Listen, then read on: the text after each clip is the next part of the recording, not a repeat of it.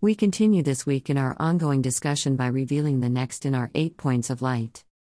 To this point in place and time, we've touched upon more than half the flower, having discussed the petals of compassion, dignity, respect, peace, and love.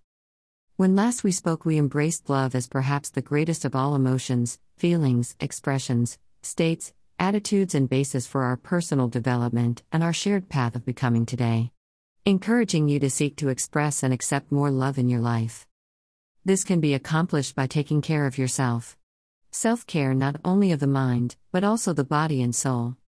Using positive affirming statements. Treat yourself lovingly and always be encouraging. Delay you can and you will. Forgiving yourself. If you've made a mistake, remember it's not permanent. You need to readjust to move past that moment in time and create the next in abundance. Spending time with people who make you happy. Those who inspire or uplift you. Don't waste time on negative or fake people. Choose love. Choose a loving life. You will find it to be a merciful act. Now that you've had time to reflect upon our first 5 petals of the flower, mercy is our 6th point of light to radiate. Let's begin by coming to a shared understanding, by developing a common definition. Mercy is described as compassion or forbearance shown especially to someone who has offended or wronged us. A blessing that is an act of divine favor or compassion. A fortunate circumstance. Compassionate treatment of those in distress. For our purpose, parts of all 4 are relevant. So let's bring them together as mercy is a blessing. A gift of compassion in unfortunate circumstances or troubling times. It is something we'd each like to have for ourselves, and just as with our other points, we can only be granted this blessing if we are willing to and actively giving it to others. In the scriptures, Jesus instructs his disciples, I desire mercy, not sacrifice. For I have not come to call the righteous, but sinners. A foundation for the belief that mercy comes in the personal relationship Jesus promises to all of us. That is a relationship based upon forgiveness, love, reconciliation, and truth.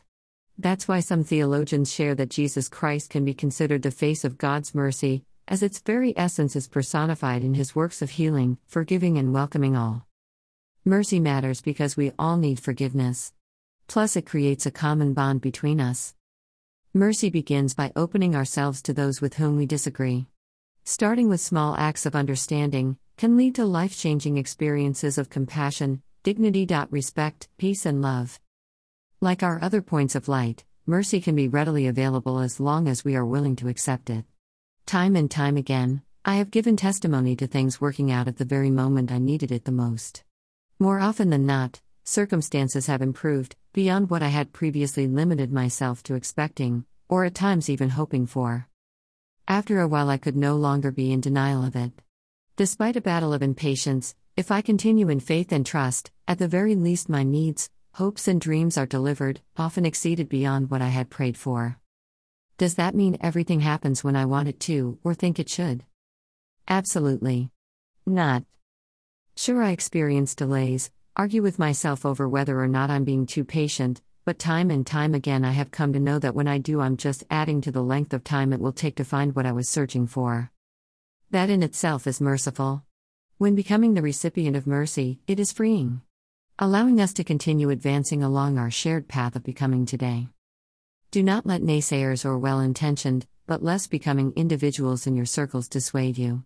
Do not deny the truth by listening to their fears or lack of understanding. Do not allow their emotional responses to rule your heart, mind, and soul. To start receiving mercy, begin by giving the gift to yourself. Nurture yourself with positive, compassionate self-talk. Do not hang on to old baggage. Release the present interruptions and focus on who you are truly becoming today. Be content. Approach all things, people, situations from a place of peace.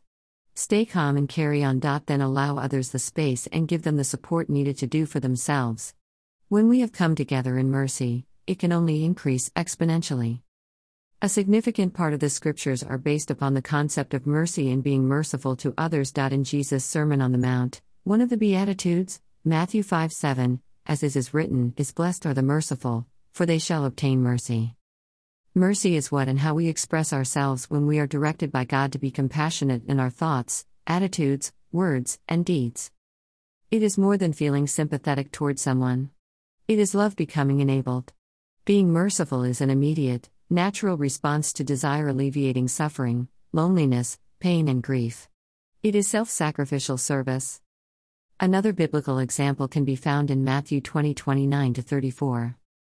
As Jesus and his disciples were traveling, a crowd followed. Two blind men along the road heard that Jesus was going by. They shouted, "Lord, Son of David, have mercy on us." The crowd tried to quiet them, so they shouted even louder, "Lord, Son of David, have mercy on us." This stopped Jesus in his tracks and he asked, "What do you want me to do for you?" "Lord," they answered, "we want our sight." Jesus then had compassion on them, healing their eyes immediately. When they received their sight, they followed him. Jesus' compassion prompted him to act, and he mercifully loves, heals, and restores. Mercy is more than a feeling, it is always followed by action. Mercy and compassion are often braided together. Mercy is a gift given to one who is suffering by someone whose actions are motivated by compassion. Many times acts of mercy are not huge moments. They are not flamboyant gestures, rather, they are simple acts of kindness intended to treat another or yourself gently, from a loving place. At times mercy can be allowing for someone who has offended you to make their amends. That is the mercy of forgiveness. At other times mercy can be taking action by gently correcting another, while remaining humble and not vindictive. That is the mercy of grace. There are probably as many different examples of mercy as there are humans. We are all unique, no two exactly identical. Mercifully accept this and you are developing, learning, growing, and most of all becoming. Email address. Subscribe. Mercy is our sixth point of light. Tomorrow we'll reveal number 7 along our shared path here on Becoming Today.